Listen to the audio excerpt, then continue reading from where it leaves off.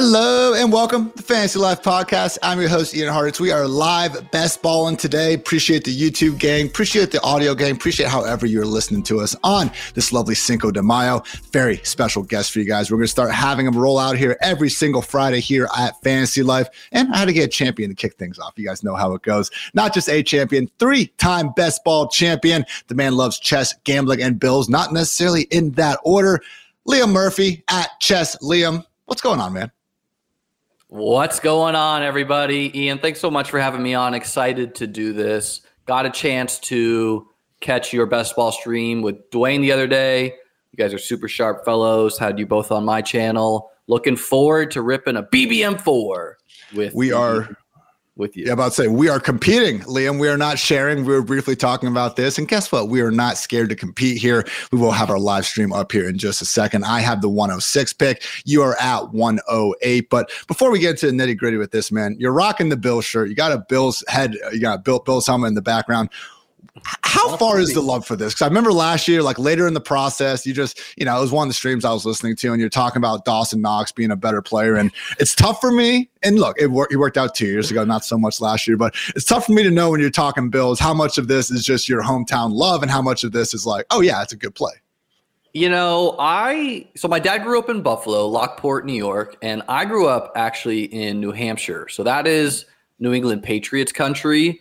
And, when I'm 30 now, so when I was a kid, this was like, we suffered 3 years of like Trent Edwards and stuff. So that's how I'm a loyal Bills fan, because while the Patriots are going through their dynasty, I, never wavered. It's just 3-6 Bills Mafia. Let's go. And, I kind of like this perception of me that I'm strictly Homer with the Bills. Like, yeah, are there a little bit of rose-colored glasses? Yes.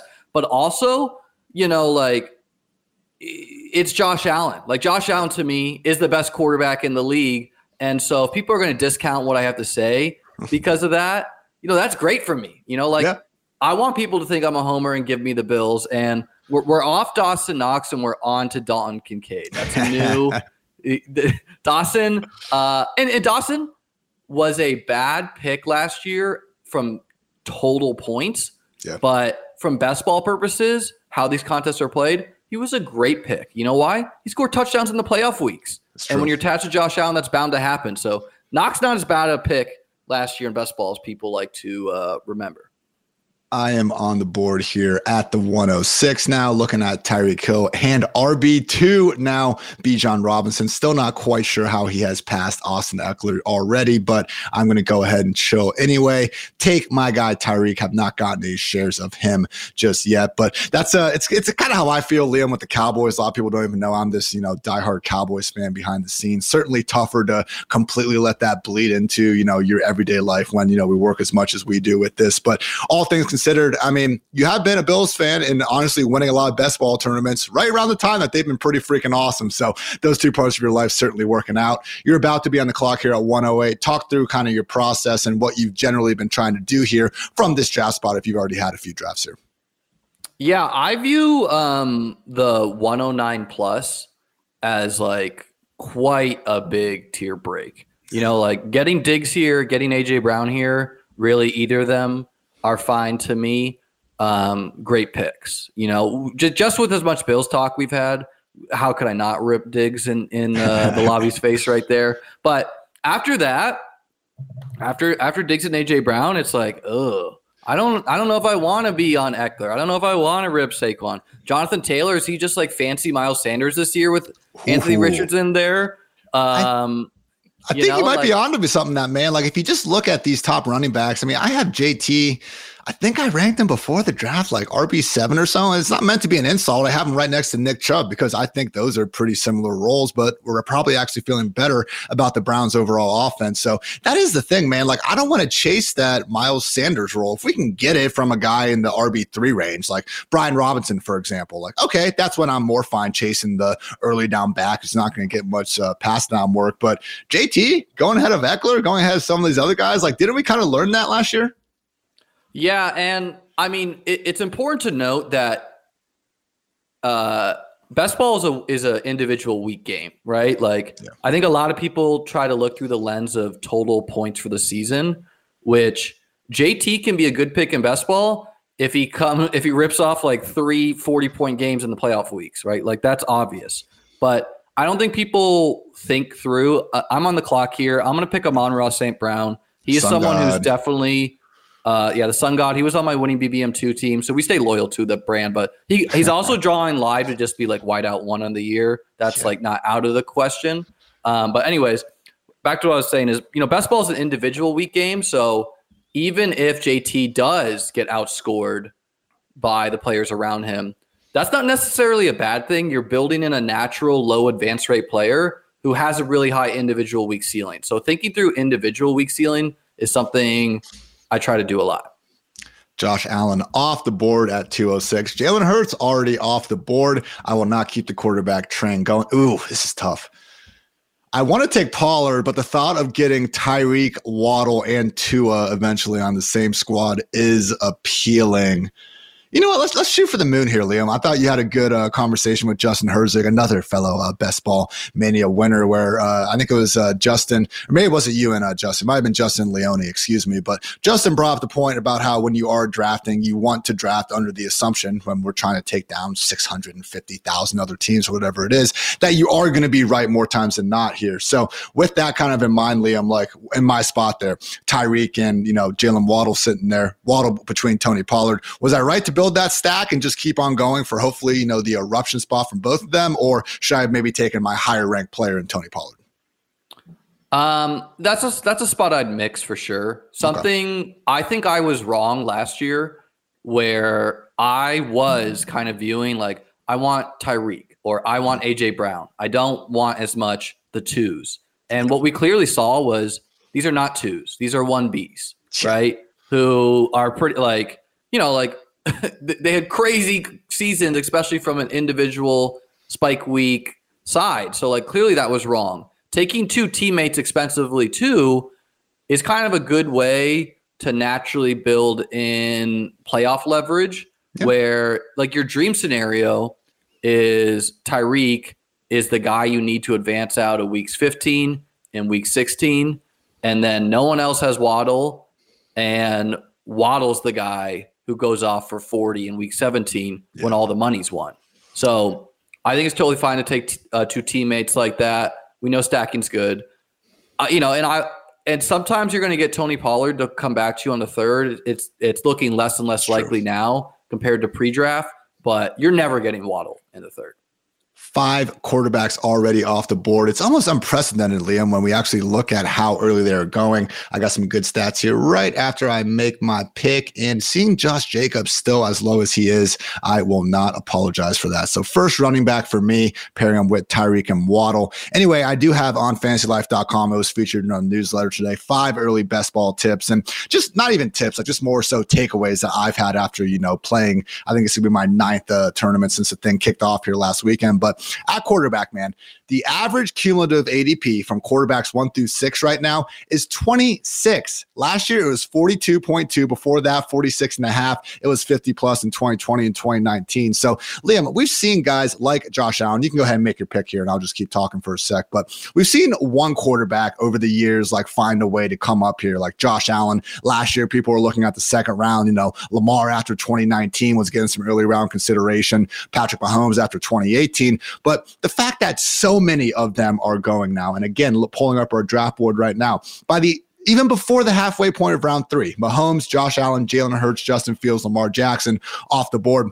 Is this a rightful shift in ADP where these guys should be going this early, or are people looking too much at what happened in 2022 and not enough about what will happen in 2023? I think it's an interesting discussion. For best ball wasn't as popular back for BBM 1 days. I didn't even play an underdog that year. I didn't know about it, but it's not the first time we've seen this. We saw Lamar Jackson. We saw Pat Mahomes that year after having great seasons the year before be round 2 picks, sometimes round 1 picks.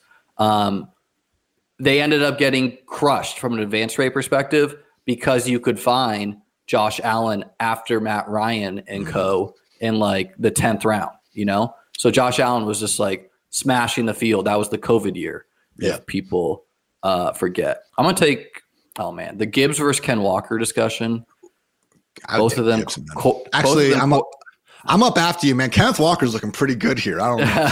Well, both of them correlate with my team importantly too, doing the running back wide receiver. But I mean, quarterback is more important on a half-point PPR site because just mathematically, they score a higher percentage of your points due to the other positions not getting the full point per reception bonus. Yeah. So, the quarterbacks were really badly priced in like BBM 2 and then Best Ball Mania 3. I still got the elite guys. I was talking the other day, and I agree with you. Some of the cheaper guys are getting pulled up because of the anxiety of drafters. Like, oh, I need to get quarterback. Like I'm facing Josh Allen. I'm facing Jalen Hurts. I'm facing Pat Mahomes. I don't have them. Right. Like, so that's causing people to be like, I need Derek Carr right now, or I need Tua right now, or I need, whoever. And there are some guys a la like a Justin Fields last year. Yep. Who should not be priced how they're priced right now.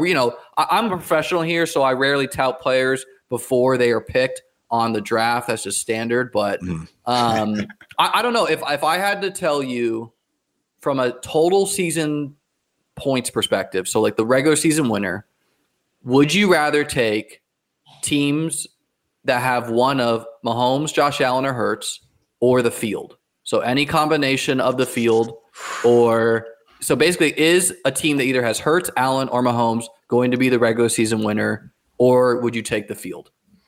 And the field has some good guys, too. It's got Justin Fields. It's got Lamar. It's got Joe Burrow.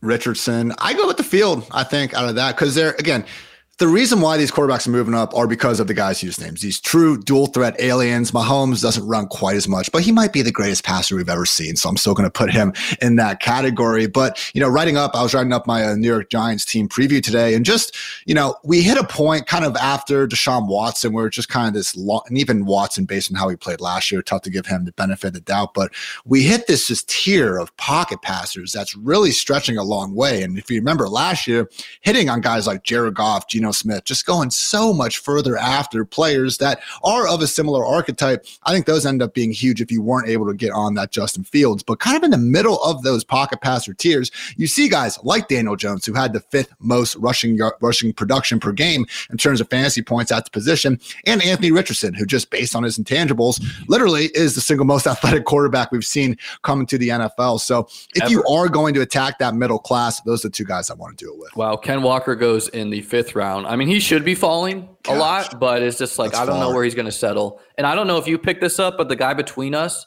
is auto drafting. So for those who don't know, Underdog does not force you to go on auto draft if you miss picks like other sites. So you just have to pay attention and be like, they're timing down the whole 30-second clock and also building teams that don't make any sense. Like he should auto Justin Herbert here, but I don't know unless his QB limits are 2.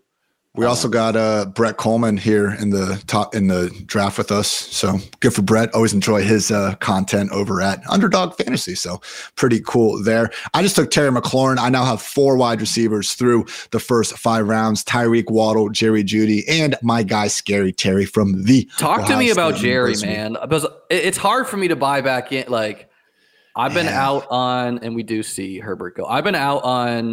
I was out on Russ pretty much last year. Like not totally out, but I think I'm going to build a back stack with JSN. But yeah, talk to me about Jeudy, because he's the guy who I've historically faded. I know he had some good underlying stats last year, but like, I don't know. Guys were in and out of the lineups. Yeah. We don't like, it seems like they're not that committed to Russ. What's your take on Jeudy compared to, like, to me, like, I don't know. I like Mike Williams on a half-point PPR site. I like Terry more.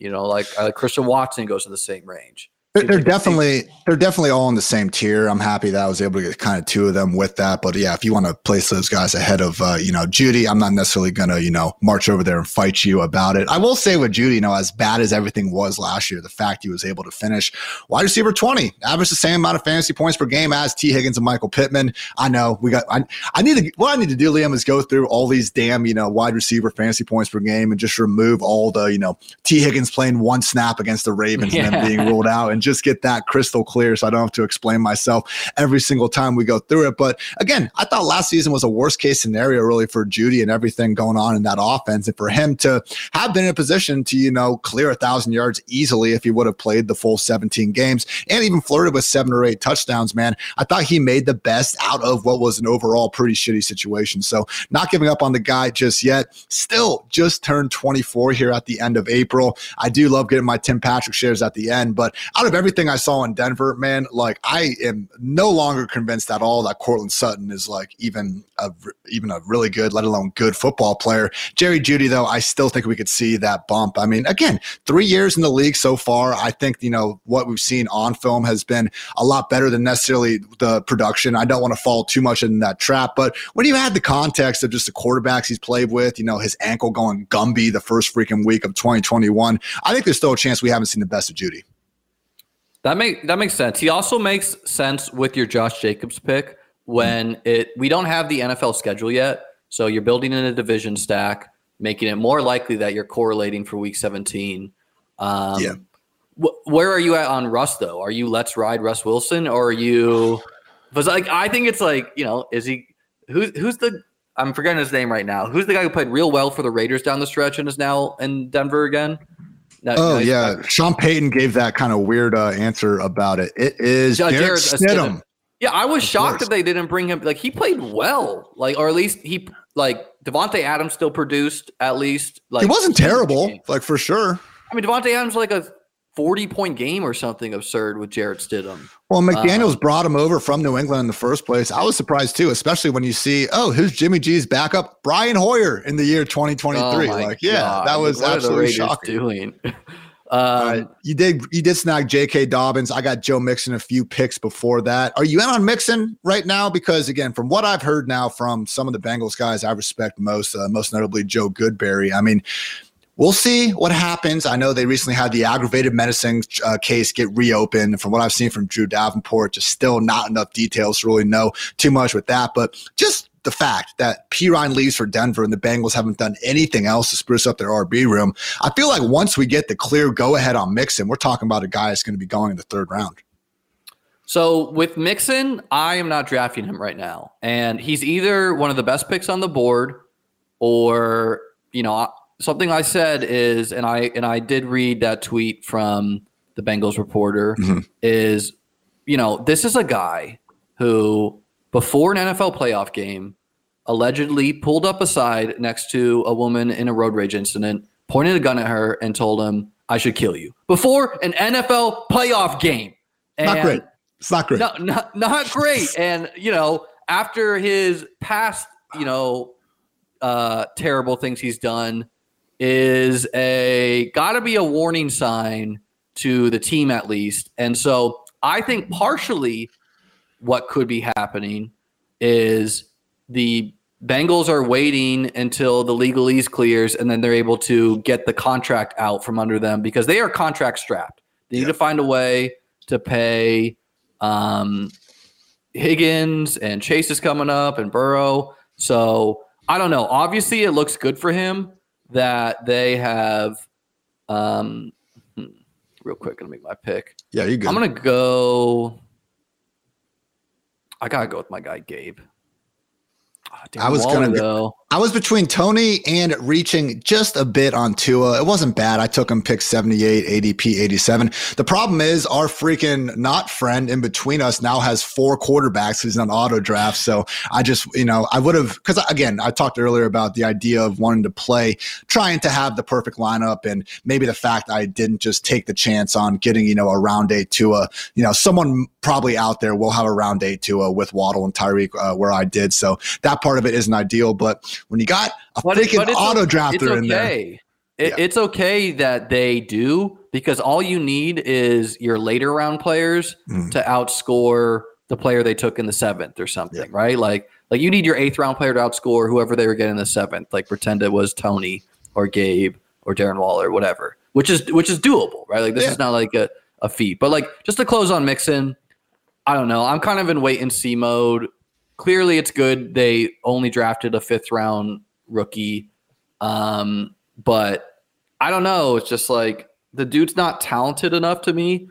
And we don't love to see that Anthony Richardson is now going in the 7th round. Ooh. And that will probably climb.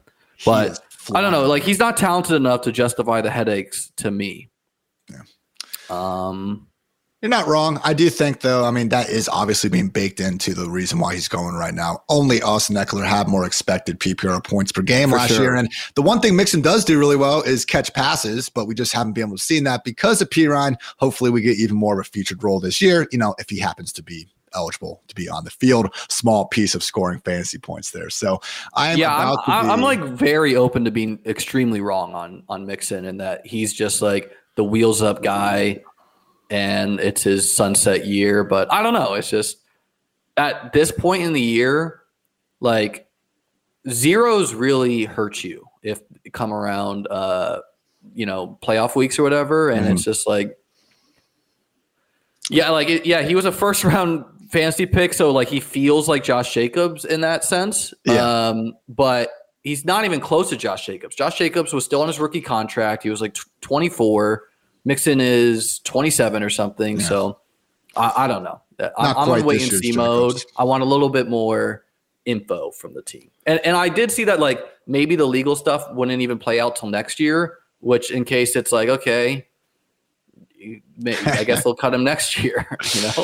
Every time with that stuff, the Kamara stuff, still waiting on that verdict to be, reached. Now, I am anticipating him to miss 4 to 8 games because that's what lovely legal attorney Drew Davenport thinks, and I usually leave that stuff for him. But even Dalvin Cook, man, like there was a pretty terrible story out there about him a couple years ago, and you just don't hear about it and what's going on with it. So, high-priced lawyers doing their thing, I guess. But are you also out on Dalvin Cook at all? He is going a little bit higher now. Went at the beginning of the 5th round in this one, but certainly a guy that, again, based on what happened during the draft and looking at the lack of moves the Vikings have made, other than, securing Alexander Mattison, again, Dalvin Cook sure seems like once we get to like July or whatever, and it's like, okay, this is the Vikings RB1, while he is getting a little bit long in the tooth, similar to Mixon, a guy that, again, if we know he is there for week 1, he's going to be awfully tough to keep out of that top 12.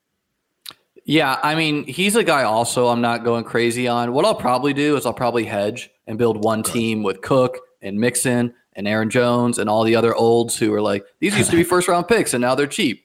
But I've not been drafting too much Dalvin Cook at his cost. I'm just not 100% sure he's still going to be on the Vikings. Maybe that could actually be good for his landing spot. I don't know. But what's your take on Cook?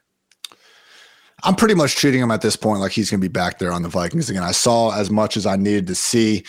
Just like as the same guy, or do you think Madison is going to eat in more? Nah, I mean, we saw it was a coaching staff change last year, which honestly got me a little bit off of Madison. And it ended up being fine because Cook stayed healthy. But throughout their career, man, they just use Madison as his clear-cut backup. And honestly, like every time Cook is out, we've seen Madison put up pretty big numbers. But you dig it a little bit more into those games, and they haven't really been efficient. Like this isn't like a Tony Pollard, Ezekiel Elliott, or even like a Khalil Herbert, Dave Montgomery situation where like the backup RB is putting up big-time numbers, and then we just need to worry about like, well, okay, can he still do that on a larger workload? Like Madison was pretty mediocre last year, man. And it was a situation where I'm not overly convinced he is even good enough to be pushing someone like Dalvin Cook. So look, Madison, he's got a fun little highlight reel. I love the hurdles. He's been doing that since college, but it's not the single most important stat, but I'd appreciate if the RB we're targeting, could average even 4 yards per carry since 2020. So he got kind of a surprising contract though, right? 2 years, $7 million. He got the law guaranteed in there too. Yeah, but then they just if they really think McBride was their one pick in the 7th round, I think. So the fact they didn't go more than just, again, day 3 capital with it, I'm fully expecting Dalvin to have that job. But the really complicated factor with all of this is if Kareem Hunt and Leonard Fournette and Ezekiel Elliott were not out there on the market, who could go anywhere from unsigned to Bengals RB1 to Vikings RB1 if like Cook and Mixon are moved on from, it's just like, oh man, like what? Dude, they were all three so bad last year, though. They were terrible. But you know who else wasn't great? Mixon, other than his like 40-point game. Like, you know, like it's not like Mixon was like prime Barry Sanders out there. Yeah, I wasn't watching the Bengals. I wasn't watching Mixon thinking to myself though, like, could I take this guy in a 100-yard dash right now? Like with Zeke sometimes, man, especially after that injury, you know, I'd be lying if it didn't float through the head once or twice. I will give Zeke and especially Fournette. I don't think Hunt was playing banged up, but I mean, Lenny and Zeke, it's one of those things where they get injured and then they start playing through it. And then we kind of forget about it. It just becomes a situation where we probably don't give them enough credit for, you know, again, playing through the pain because we're just sitting at our, you know, computers at the end of the day. Yes. Geno Smith, one of the biggest veteran winners, man. Talk about it. I got Geno, and what I did was kind of sharp, I thought, where I wanted Geno last round because I have Metcalf and JSN, right? So I want to complete the stack. But Zach Charbonnet was sitting there.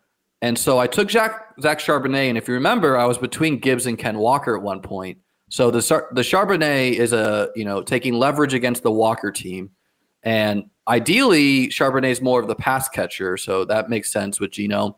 And it's both positive correlation and negative correlation, where Charbonnet can either vulture the touchdowns, you know, make me advance a different key piece in the playoffs to get a lone guy, and then also from a season perspective, like, I mean, it was easy for people to clown on teams like the Seahawks and the Lions, but like, I think it should be a great sign that these coaching staffs, along with the Vikings, invested in the offense. Like, offense is what wins in today's NFL. You're not going to build a defense to shut down Joe Burrow or Josh Allen or Mahomes.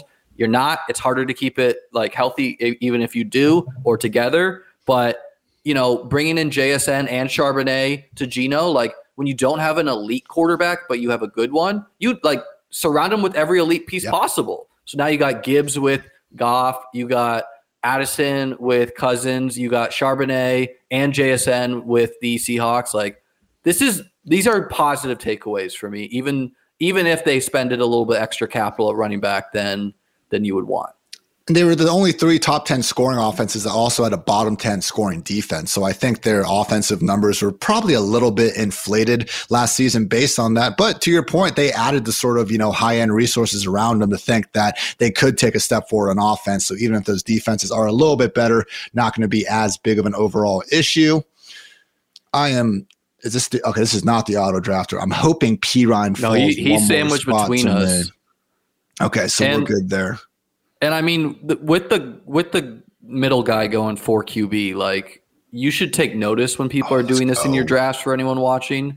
Like, you know, you can't punt quarterback when one guy takes the 4 elite ones because pretty soon you're rocking with Desmond Ridder and co, which doesn't feel great. Not pretty. I am going to sadly be drafting a Washington quarterback later, probably Mr. Sam Howell, because I have the McLaurin Dotson. Talk to me about it, man, because I want to be so in on Howell, but I have a little Marcus Mariota gun shyness. So that's fair. So if we were trying to identify this year's, you know, Seahawks team that comes out of nowhere and people are cheap and it's just like the shitty quarterbacks are scaring us too far off it, I've wondered about it being Tampa Bay. Evans and Godwin are great wide receivers. Baker has spent most of his career being bad, but he, you know, set the NFL record for passing touchdowns as a rookie, did have a great second half of 2020 there, and his new offensive coordinator was Geno Smith's QB coach last year, but can't quite fully get behind it. I've said it a few times on the podcast, but when I'm sitting here drafting, I just can't do it. Washington, though, I think they do fit some of those principles that we saw out of Seattle. Loaded wide receiver room. Like, okay, I'm not going to say they're better than the Bengals, and maybe my Ohio State, you know, fan is bleeding in here a little bit, but McLaurin, Curtis Daniel is awesome, man. Thank you. You get it. This is a guy that gets ball right here. Loaded wide receiver room. Robinson, Gibson, serviceable. We can talk about, how good the offensive front is and whether they've made necessary improvements there. But Sam Howell, it's not like he went out there and sucked last year. He actually did some good things in the last game against the Cowboys, and apparently Washington believes in him. You look at what he did during his last season at North Carolina, ran for like 900 yards. I mean, actually gave us some semblance of rushing upside there. Jacoby Brissett last year actually helped enable Amari Cooper, something we weren't expecting, was third in CPOE. So I do think there's enough talent, especially at wide receiver on the offense, to think that we get more out of these quarterbacks. So the guess and the issue would be if, they're playing musical chairs going between Howell and Brissett or something like that. What's your take on that? Is that happening? Or like, if I knew Howell was starting all 18, it's like, let's go. Yeah. This is like 100% exposure guy because of the rushing upside. But so I guess like the problem with quarterback is even if you unless you hit a Justin Fields, it doesn't usually help you enough even to like take that risk. And Jacoby was really good with some of these advanced stats last year and still nothing in fantasy. So I'm leaning towards Howell because like even if Jacoby wins it, like I don't think we're going to want to have much Jacoby Brissett out there. I don't know that he even has that Geno ceiling to be able to get to. Sam Howell though, I mean, it's something Joy McFarland said last year, like it's someone, because I think I was bringing up the point, like why are we prioritizing some of these rookies? I think it was like Spiller over Joshua Kelly and these other guys. And he was just like, well, we haven't seen the rookies like actively be bad yet in the NFL. So they at least have that going for them there. I'm sorry. Oh no, you got man. Kincaid. You're serious. You're in on Kincaid. Let's go. Yeah, I got Gibson, who I feel great about in that range. Gibson, we got the improved OC there. He is a little bit Josh Jacobs like to me. Obviously, Brian Robinson's still there. They could be this like 20 grinded out run type of guy, but I don't know. I've been seeing you're loving Gibson as well. He's a guy I just feel, like I put out a tweet today that like early drafting is maybe even more plus EV than usual right now because the market is like really mispricing a lot of players, and B, the amount of best ball content is higher than ever. So like, in the past it was like me grinding in May, and like now we got like you putting out best ball tweets and other companies touting players where it's like, oh no, like by August, like this could be an efficient market, So it's like, schedule be damned. Let's build some super teams. Kincaid, I love. Like I think Kincaid could be around 100 targets in the Buffalo Bills. People are so lazy. They love to cite stats like first round tight ends haven't hit. And like, if you add some context to that, like, the tight ends in the first round drafted around Kincaid are like Evan Ingram and David Njoku and Hayden Hurst, who obviously Mark Andrews was drafted the same year. Yeah.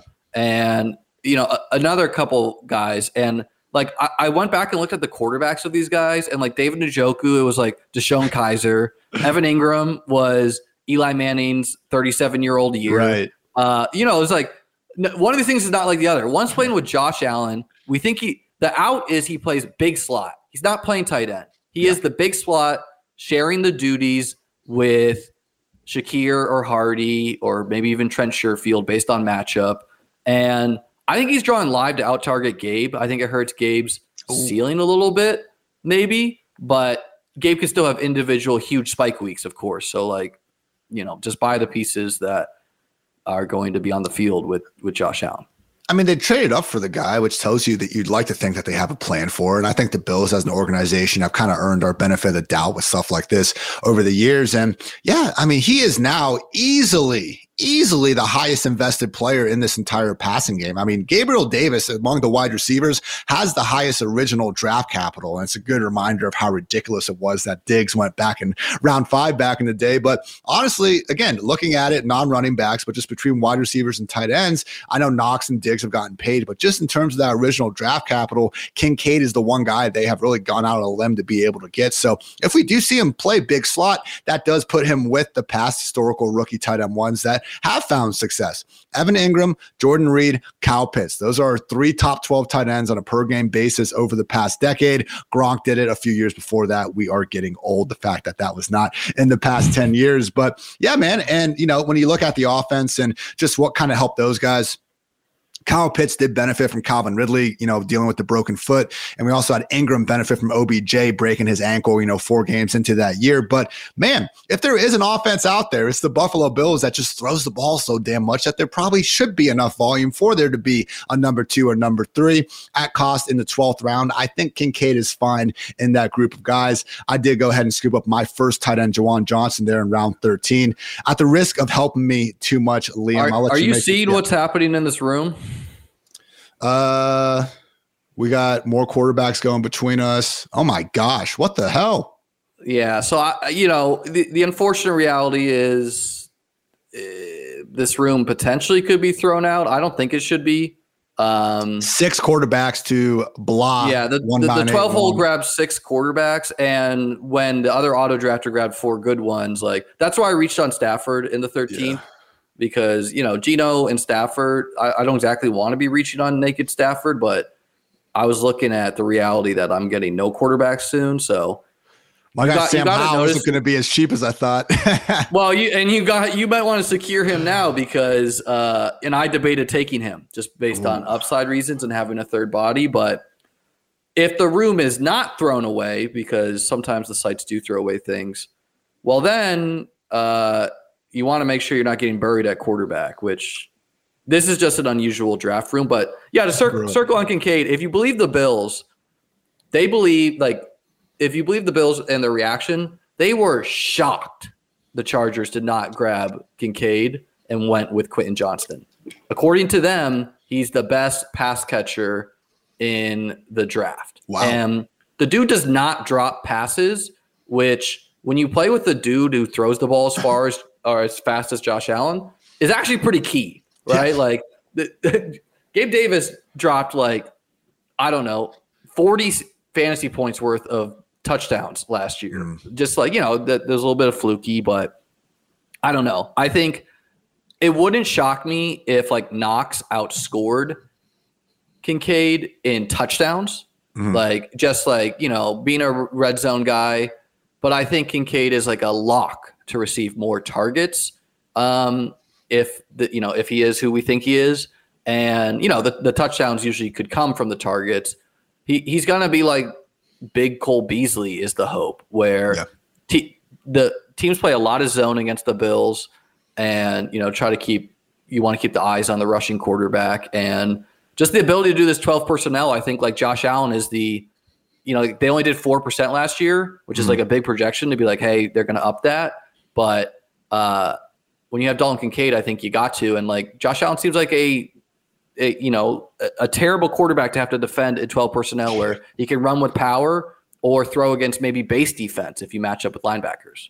And that's why I was so excited with the James Cook selection last year, because I thought they were just going to go to an offense where if you want to run between the tackles, okay, great, you have Josh Allen for that. We'll just get James Cook running against light boxes, which he did incredibly. I mean, they were talking about the second highest yards per carry outside of only Breece Hall last season. Yes, he fumbled his first career touch. Guess what? He didn't have another fumble the rest of the season. Unfortunately, you bring in a guy like Damian Harris, and it doesn't seem like it's going to be wheels up for James Cook. But then again, just 1 year. Has that James Cook, I don't want to say experiment because he still has a ways to go, but how much emphasis, I guess, with someone like Jahmyr Gibbs as the example, how worried are you about someone like Gibbs, not getting that 3-down role? We can kind of put Devin Achane in there as well. These slightly undersized running backs, I think Gibbs is, number 12 overall draft capital, eases those concerns, but maybe more so for Devin Achane. Has the Cooks, again, not experiment, but has that scared you off of someone like Achane?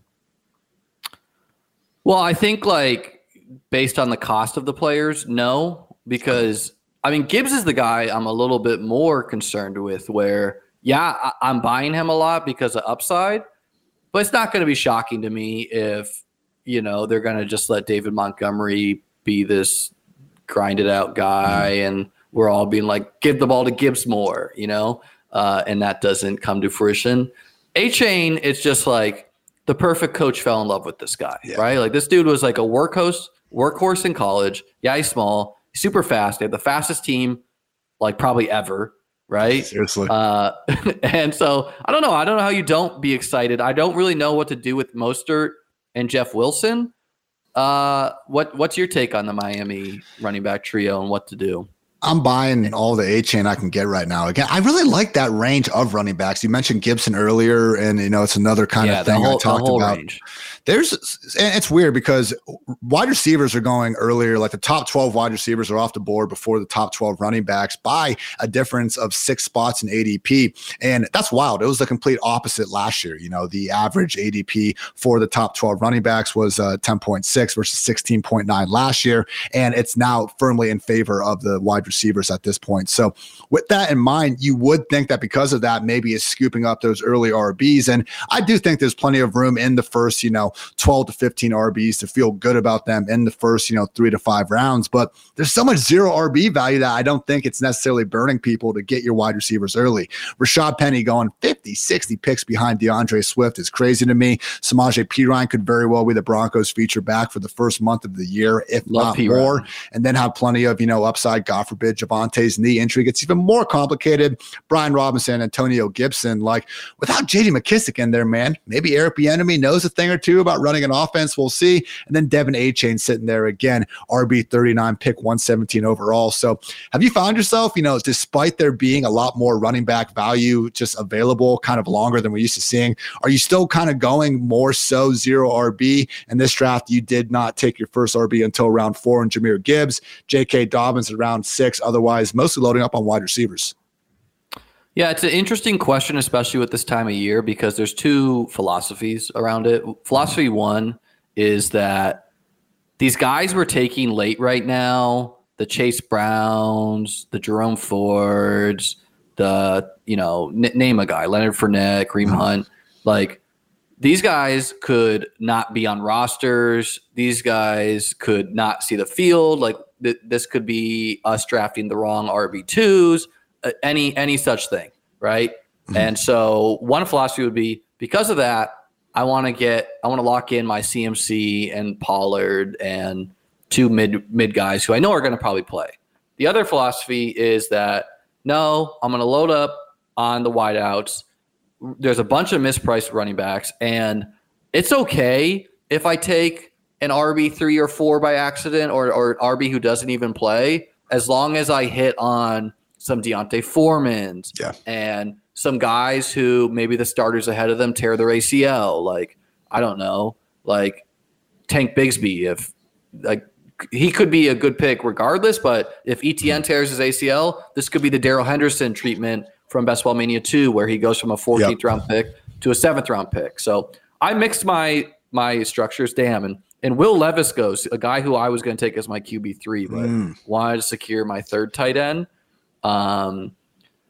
And yeah, I don't know what's going on with this 6 QB weirdo team. Yeah, we had a lot of the good sleeper tight ends. I was hoping one of Irv Smith or Tyler Higbee specifically would fall to me. They did not, so I went ahead and took Josh Downs, the Colts news. Where are you at on Laporta versus Mayer?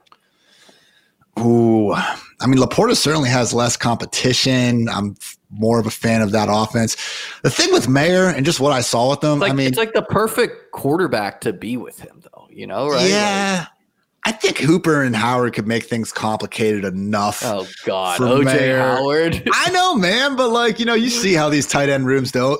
And there's just certain coaches out there. We look at the LaFleur kind of pecking tree. And I have a hard time believing Mayer's going to walk in and just get this every down roll. Because he's not your Dalton Kincaid. He's not going to be a big slot. He's going to be a true inline tight end. And, I forget whatever those intangible athleticism circle charts are called. But, it's not great for Michael Mayer, man. I think that's why he ended up not going round 1. So yes, he was awesome in a Notre Dame offense that admittedly didn't have many other places to go with the football. In terms of him being this great fantasy producer, I think he would need to be in, a Houston Texans type of offense that doesn't really have anywhere else to go with the ball. With the Raiders, man, I mean, Devontae Adams could just push for 40% target share out there. I think Renfrow and Myers would be ahead of them as well. I'm actually a little more interested right here, and I'm going to pull the trigger.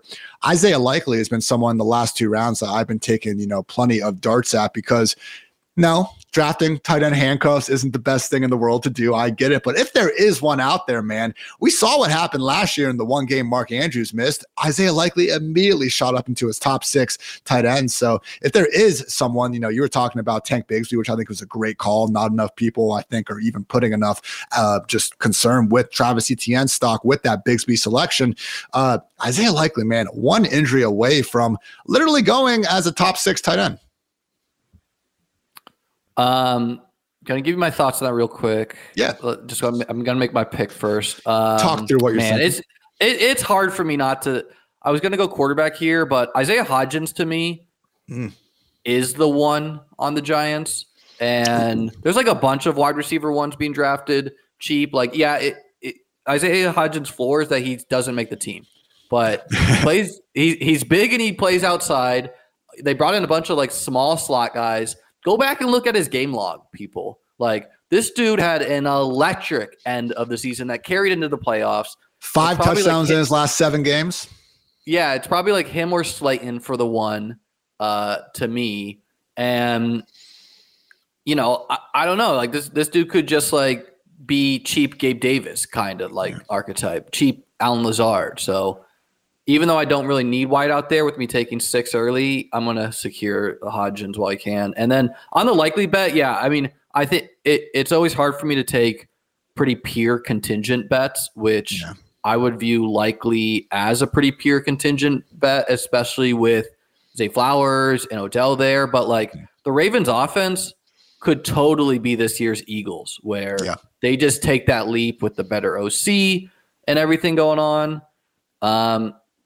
And I am going to take Baker Mayfield. Like, there you go. I don't know. Just with how weird this room is on quarterback, I want the third body. He's going to start the whole year probably.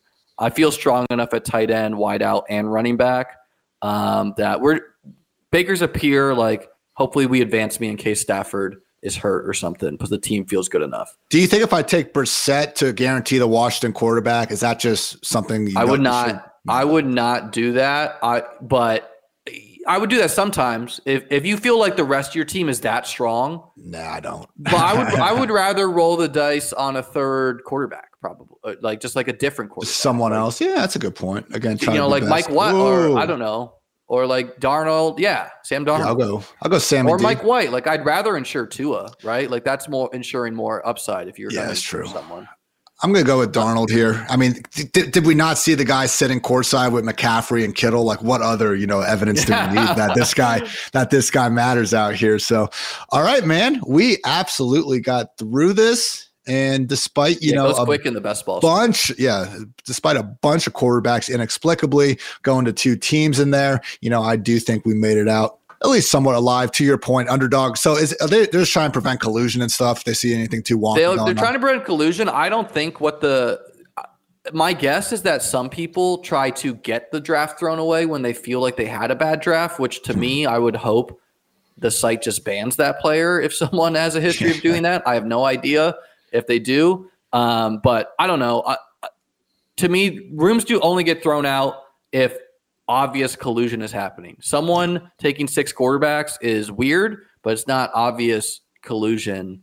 Not that would even help you in a contest this large or crazy. I wanted to ask you, though, about the Josh Downs pick, because I've been thinking that Josh Downs and Hyatt are maybe 2 of the more like mispriced rookies where the ADP is more married to their pre-draft best ball before the actual NFL draft happened.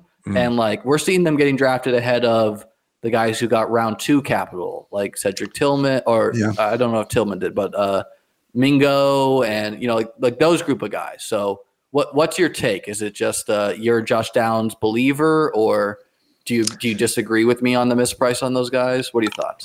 I don't think you're wrong. I just like getting exposure to all these kind of rookies here at the end. So I don't have a strong, side with Josh Downs, but we do see, I mean, these rookies, wide receivers, I mean, more and more. I took a study yesterday looking at day one, day two rookies, because those are the ones that we see, actually put up the big time numbers overall. And we did get, and not huge, but plus 0.7 PPR difference in terms of the first half of the season onto the second half, which adds up with what we see. Guys finally earning the opportunity, getting out there, or having injuries cause them to get out there on the field. So 61% qualified, did improve their PPR points per game in the back stretch. And when you look at all these guys priced outside the top 150, Rashee Rice, Josh Downs, Marvin Mims, Jaden Reed, someone I've been getting a lot of exposure to, Nathaniel Dell, Cedric Tillman, Trey Tucker, Michael Wilson, maybe not as much. I did throw one 18th round dart at Trey Tucker.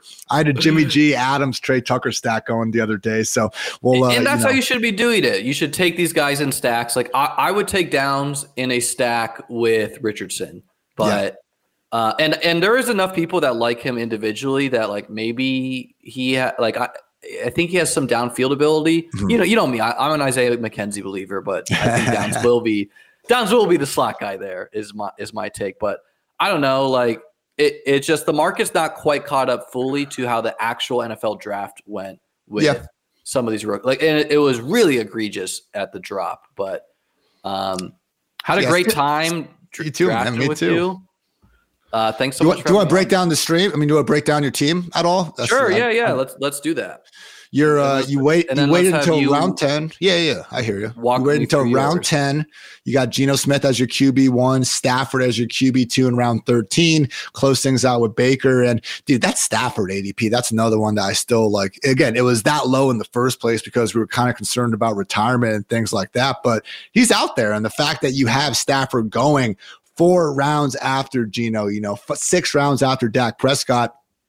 I think at quarterback, man, again, if you want to go in the first couple rounds and get one of these true dual threat guys that are the reason why they're going that high, I don't love it, but if you already got your Stephon Diggs, you can get Josh or something. Okay, I can handle that. I think the tier to stay away from, unless you have Waddle and Tyreek and you're trying to get Tua on there, you want to stay away from those guys like Dak, like a Tua, like a Kirk Cousins, like a Jared Goff, where I think they're being pushed up almost purely because of the top tier guys, not because of themselves in their own right. So definitely like what you did at QB.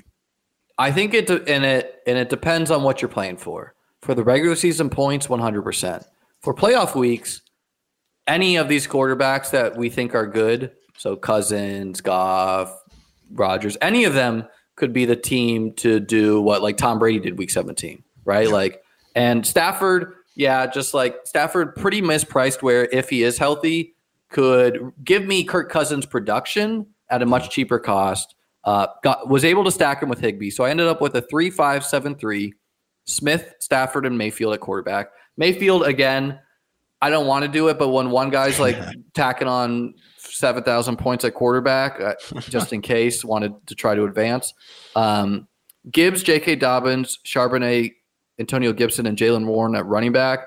Like that running back crew a lot. Going to need the rookies to see the field. One J.K. Dobbins over Miles Sanders, even though the ADP has it reversed. Again, it's just a hope that it's like the Ravens are this year's Eagles. And so he's like J.K. Dobbins could just be like a better Miles Sanders is the hope. Yeah. Diggs, Amon-Ra, Metcalf, JSN, Gabe Davis, Quentin Johnson, Isaiah Hodgins at wideout. Like all those wideouts, like the fact that Geno and Stafford play in the same division. So I'm building in game stacks, which could hit in the playoffs. And then Dalton Kincaid, Tyler Higbee, and Sam Laporta, the 2 highest drafted rookies. And Tyler Higbee, a boring guy that correlates with Stafford for the stack. So like my team, how about your team?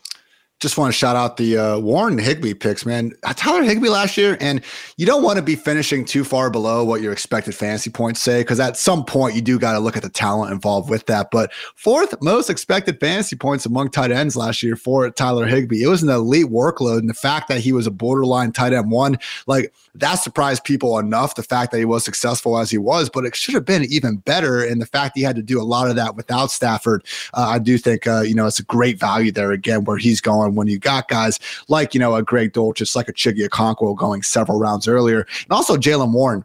you mentioned before, the Darrell Henderson potential for these guys to go round 15 up to round 7. God forbid something happens to Najee Harris, man. Steelers didn't draft another running back out there. So Jalen Warren once again locked in as that handcuff. And we didn't see Najee miss any actual time last year. And then Warren got concussed there down the stretch. Dude, he was just like dragging his corpse out there each week. If something happens to Najee, though, Jalen Warren, man, it could literally, like, I'm not saying we're going to cross out like Najee. Poor man Eckler.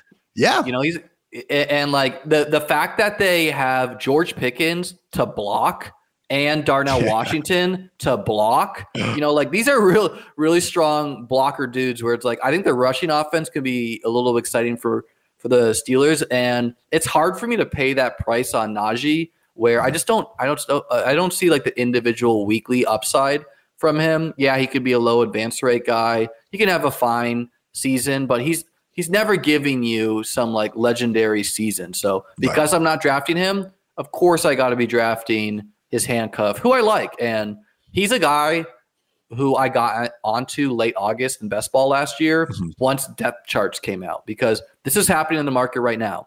We did not know who the RB2 for the Steelers was.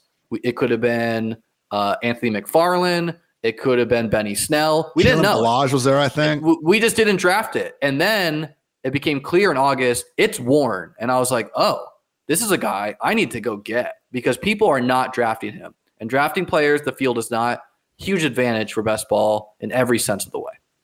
Love that pick. All right, on the team, free Duke Johnson, of course. Again, hoping normally if we didn't have so many damn quarterbacks flying off the board, I probably would have tried to fit Tua in round 8, but still not an egregious ADP snag. Got him stacked up with Tyreek Hill and Jalen Waddle, who had the third highest combined, teammate wide receiver target share last year. So again, putting a lot of money into that Dolphins offense, but based on what we saw when Tua was healthy, man, most yards per attempt in the league, I do think we could see some constant booms from them. Snagged Jerry Jeudy and Terry McLaurin in rounds 4 and 5. We talked about that tier a little bit, but I was just happy to get, 2 wide receivers who I do believe deserve to be in that wide receiver 2 conversation, filling out that. Mixed in Josh Jacobs and Joe Mixon there, especially in Mixon's case. I think he should be rising up. And I don't know what more we need to see with Josh Jacobs. Again, I never so much doubted the talent that was there. It was just that we always had these committee backfields. He was losing pass down work to a number of guys. I mean, who is that damn Amir Abdullah? Dude, there was one, oh my God, what was his name? Like 2020. I used to hate him, not like personally, but you know how it goes. Jalen Richard. Jalen freaking Richard was taking Jacobs off the field all the time. And last year with Josh McDaniels in town, we had the Hall of Fame game thing. Like, yeah, I missed on Jacobs. And what happened? He got the most touches in the NFL, and they haven't touched the RB room. So playing on the franchise tag, I think he's going to get absolutely fed a workhorse role again. And I have him right there in a tier with guys like Pollard and Barkley, far higher than he's going. Finished out their RBs with Alvin Kamara, Brian Robinson, and Pirine from rounds 9 to 11. I think that's one of my biggest takeaways, Liam, from doing a handful of these is the RB value you can get in that 9 to 11 range. Every year. Every year, man, it's becoming really, really hard to actually warrant doing what I want to do, which is kind of zigging a little bit early and getting more of those high-end RBs when we still have such great value in those rounds 9 to 11. So didn't love the way I finished things. We talked a little bit about the Likely and the Josh Downs pick. I did get Boyd and Dawson Knox like a good 20-plus spots past ADP. So I love Juwan, too. Like, it's just complicated on the Saints, because it could be Taysom, it could be Kendre Miller. But the dude had 7 touchdowns last year and is getting a QB upgrade, right? Yeah.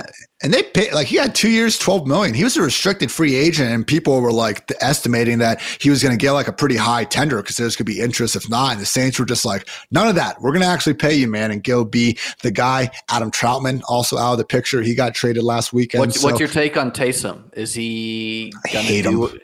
Just hate that, man. It's annoying he's listed as a tight end, but he is. So it's a problem we have to deal with. So I would rather not have to think about it, but all the sites have him as a tight end this year, not just underdog. Here's my issue with the tight end. He is not good enough to start at a real NFL position. He never has been. All right. That's not me being a dick or me being annoyed about this. He's not good enough to start there. So he plays this flex role. He should be a flex in fantasy. He can't start in real life. It is what it is. What are we doing? Yes, I know. No excuses. We got to deal with the cards we have.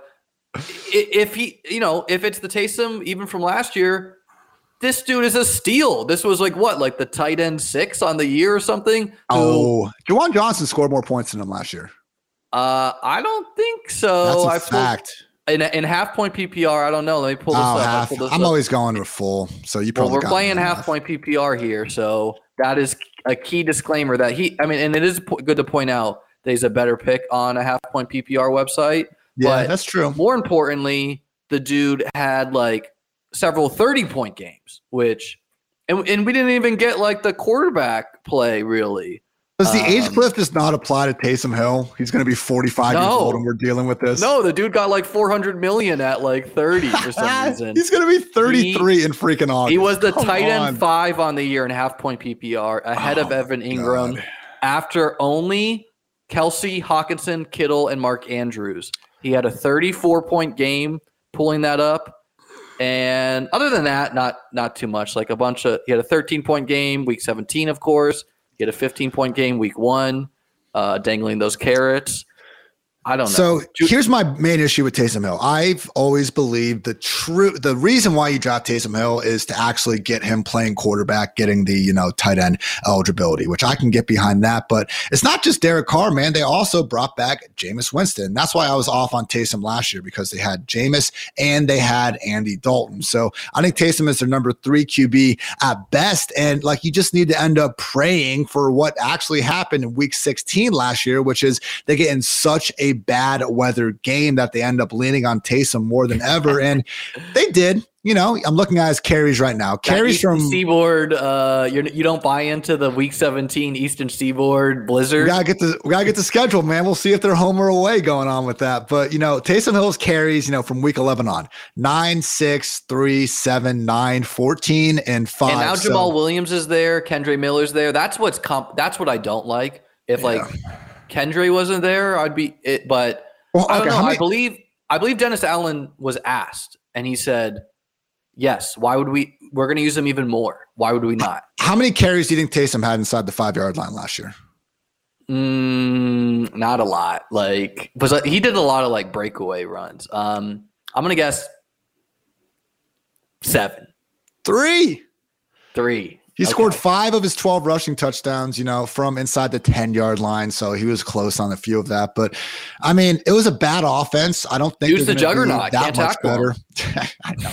He's very good at what he does. And it's only fantasy football, why we don't like him. I think it was Sean Payton last year when he was calling Colin Cowherd. He brought up the point how, John Madden, would just absolutely love Taysom Hill if, he was still broadcasting and stuff. So, don't want to completely hate on Taysom, the player. Very cool. And, he kicked my ass, that's for sure. But just, I am annoyed by it, Liam. Maybe I'm not giving enough credit to it, especially, I will say in lineups like my own where I didn't take, a single tight end until round 13. Maybe that's when you're more willing to bite the bullet. So, look, I'm not completely ignoring the guy. I ranked him as my tight end 19, kind of before the draft happened and stuff.